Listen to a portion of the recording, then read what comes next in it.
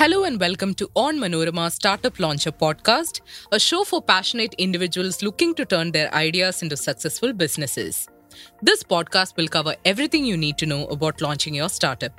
My name is Adira Madhav.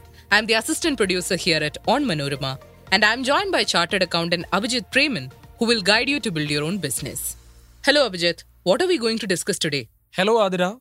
Our discussion in this episode will cover mandatory annual ROC compliances. We discussed many aspects of launching a startup, incorporation, registration, bookkeeping, but I also recall you briefly mentioned the word compliances. What does it mean? Compliances are legal requirements any startup must meet to be able to operate in the country. Many startups focus prominently on growth and profit, but while doing so, they inadvertently forget or ignore the mandatory legal requirements and compliances that come by annually, and this may affect their business adversely in the longer run. Strict adherence to these rules and regulations is essential for the ethical and effective operation of a startup. Failing to keep up will tamper the company's public image, lead to legal liabilities like penalties, and in extreme cases, bring closure to the business. So, how is this regulated in India? The Companies Act 2013 regulates the formation of a company, its responsibilities, directors, dissolution, and overall functioning of a company. This act covers legal, acts, and compliances for all companies, including startups. I'm sure our listeners would like to know more about these compliances. Can you give us an overview? Sure. The first one would be the annual general meeting or AGM. It is a mandatory annual assembly of a company's executives, directors, shareholders, and auditors. There should be one AGM every year, and the gap between AGMs must not exceed 15 months. Approval of financial statements, the appointment of auditors, and the declaration of dividends are some of the main objectives of such meetings. The annual general meeting needs to take place in the city where the company's registered office is located, but currently we can conduct it by AV means also. The second one would be the board meetings, where the board of directors meet to set the policy and strategic direction for a company. The first board meeting should take place within 30 days of the incorporation of the company. Apart from that, 4 board meetings are supposed to take place every financial year, such that the gap between 2 consecutive board meetings isn't more than 120 days. Please note that these are the 2 mandatory compliances that must be met annually. Are there compliances based on other conditions? Yes, there are also mandatory forms to be filed as per the occasion. For example, the appointment of an auditor. The very first statutory auditor should be appointed within 30 days of the company's incorporation in the first board meeting, and then in the first AGM, the subsequent auditors could be appointed for 5 years or below. So, the company is required to file a form which is called ADT1 for this 5-year appointment. After that, every year, shareholders endorse the auditor in the next AGMs, but there is no requirement to file ADT1. I think it's important to mention 2 more forms in this podcast. One would be the MGT7 or MGT7A form.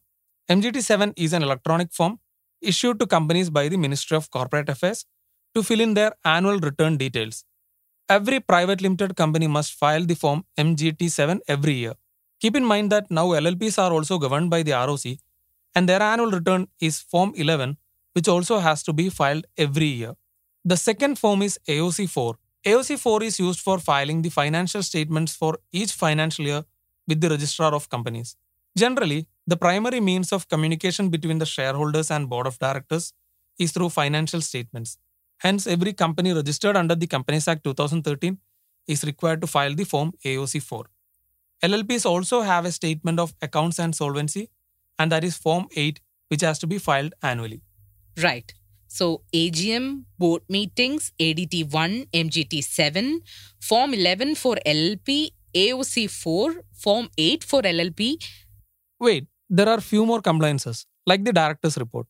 As per the Companies Act 2013, every company is required to prepare a board report containing the details of the state of the company, operations during the year, dividend declaration, and net profit in compliance with Section 134. Another compliance is maintaining certain registers. These are called statutory registers, and there is more than one.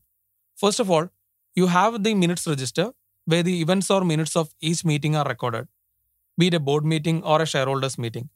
You also have a shareholders register, fixed asset register, register of any charges that you might have created on the company, and many more. There are other compliances as well, like GST registration, startup and MSME registration, which we talked about in the previous episodes.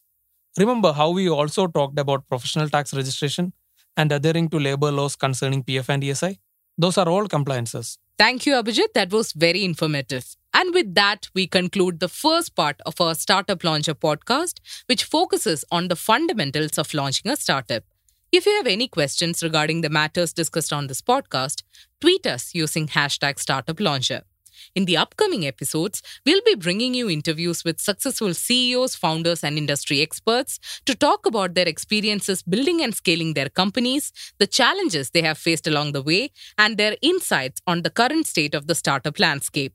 Abhijith Preman will return on the second part of our Startup Launcher podcast. And what will we talk about, Abhijith? Through these past episodes, we have looked at the most basic requirements a founder would need to launch their startup. That is from setting up your business to getting the wheels rolling. In short, we looked at the launch stage. In second part, we'll be diving deeper. We'll be talking about the next stage, that is the growing or the rising stage for a startup. I will primarily explain the investment or acquiring funds aspect of that stage, which is the most challenging for any business. Yes, and I'm looking forward to it. Listeners, thanks for listening to Startup Launcher, hosted by Abhijith Preman and me, Adira Madhav.